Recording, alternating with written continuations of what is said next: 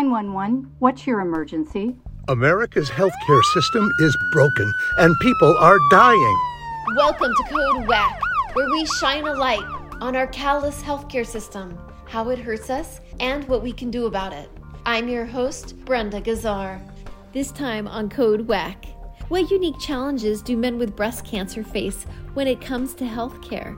How do insurance companies make getting certain tests more difficult for some cancer patients? We recently spoke to Nilton Fonseca, a husband and father of 3 from the greater Los Angeles area, who was diagnosed with breast cancer in 2020. He's an engineer with more than 3 decades of construction project experience, both domestically and abroad. Welcome to Code WACK, Nilton. Thank you for having me. Thank you so much for being here. You are among the roughly 2,600 men in the United States who is diagnosed with breast cancer each year. Since less than 1% of breast cancers happen in men, that must have been quite a shock. Yes, it was a very, very big shock because I never imagined in the remotest possibilities that this is something that could have happened to me, because I've generally been very diligent and conscious about my health, having regular annual checkups. No matter where I was in the world, even when I was living in Asia, I made a point of getting thorough medical checkups. And I, had no history in my family from both my dad and mom's side of any cancer at all. So I never imagined cancer ever striking me. Right. And so how were you diagnosed? Started out as a dull pain on my chest, on my right breast. Started possibly in 2019. This was the middle of the year, more or less, down in the summer.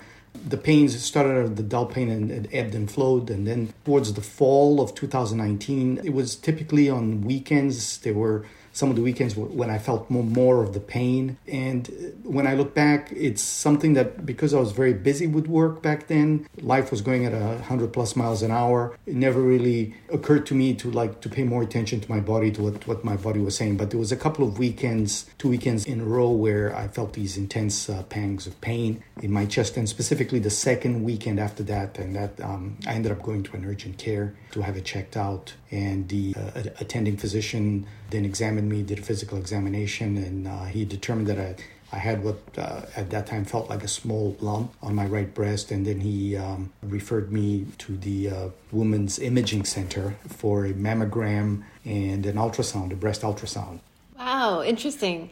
To the Women's Imaging Center. Yes, men don't typically get tested for this kind of condition, and even family doctors don't typically talk to men about examining themselves or checking their breasts for lumps. And so locally where I live in the Redondo Beach, Torrance area, there's an imaging center. Yes, and that's the name. It's called Women's Imaging Center.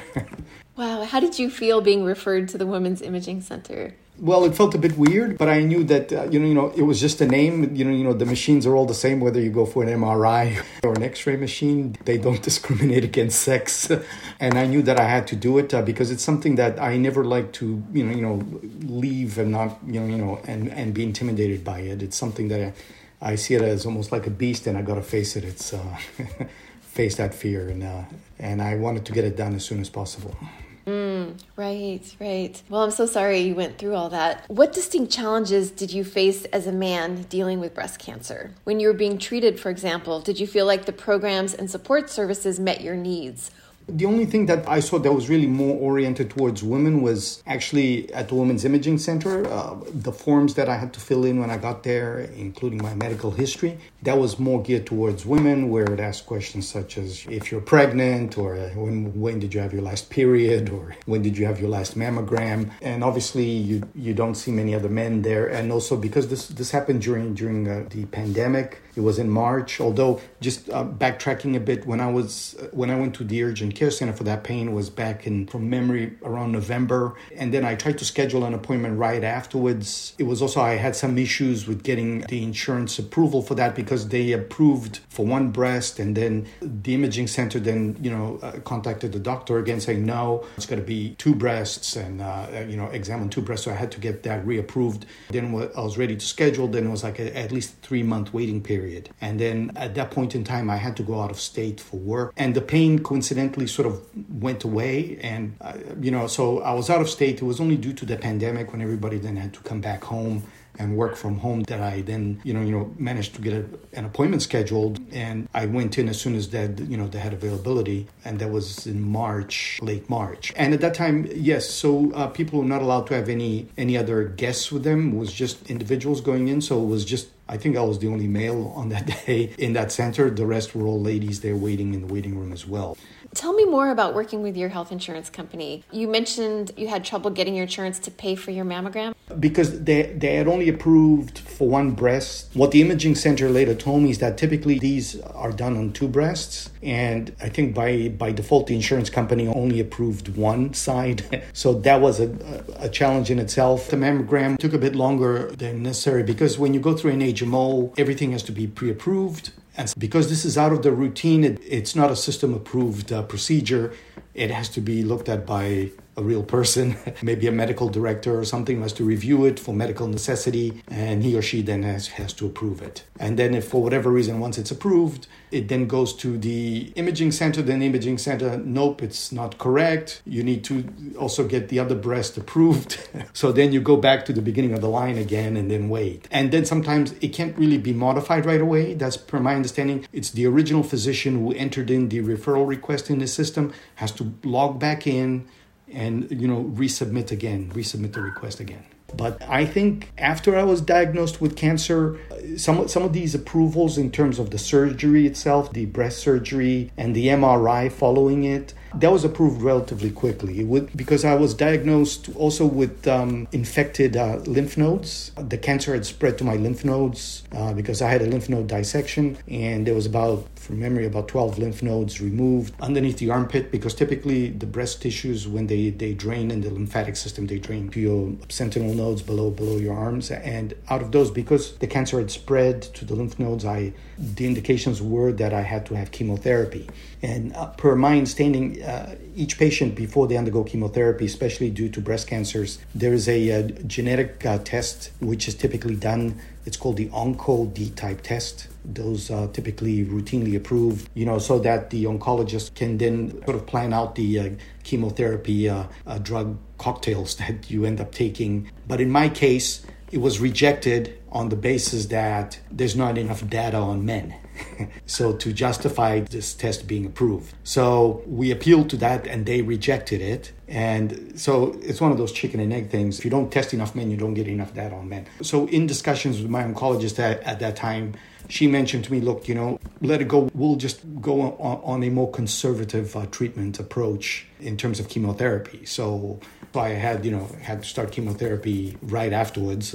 Was around after I was healed enough. I had my surgery literally 20 days after the diagnosis, and then I started chemotherapy about a month after that. After I was well enough to go back in, because I had to go back into the OR to also get a chemotherapy port implanted into my chest. So that's where they inject chemotherapy. They try to avoid doing it through your veins in your arms these days, so as to not damage the blood vessels in your arms. So I started the chemotherapy right there in May, and that lasted until the end of the year. 2020, right. How did you feel, Nilton, when the insurance company didn't want to approve this genetic test for you? Very, very disappointed. I would say a bit angry in the beginning, but anyways, my oncologist calmed me down. She said, look, it's fine. She said, we know you have to do chemotherapy, so you'll have to let it go. Just focus on your health. And at that time, I think I'd made a conscious decision as well not to dive too deep into the different types of treatments or what ifs and whatnots.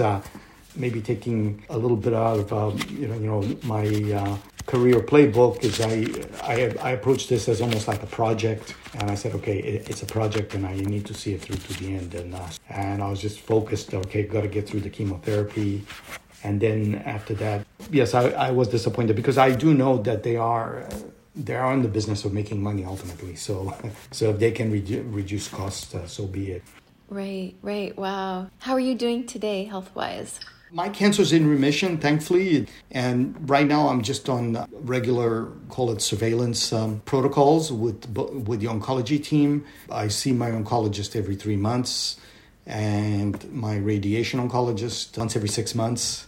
I actually just had appointments with both of them in these last couple of weeks. I'm also on a maintenance medication now for at least 5 years. It's a hormone therapy that I'm taking. So luckily for me, it's not giving me any side effects because the medication I'm on sometimes do give some of the women that take it and even some men like menopause-like symptoms. So for me, I've been blessed in that respect. I haven't had any adverse effects from that medication. It's something that I'm on now for at least the next 5 years to prevent the cancer from coming back. And now also, since I've had the cancer, I now have to have a mammogram done at least once a year on my healthy breast that I still have. Thank you, Nilton Fonseca. Tune in next week to hear more of Nilton's story and why he supports Medicare for All. Do you have a personal story you'd like to share about our WAC healthcare system?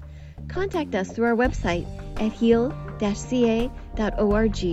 Find more Code WAC episodes on progressivevoices.com and on Nurse Talk Media. You can also subscribe to Code WAC wherever you find your podcasts. This podcast is powered by Heal California, uplifting the voices of those fighting for healthcare reform around the country. I'm Brenda Gazzar.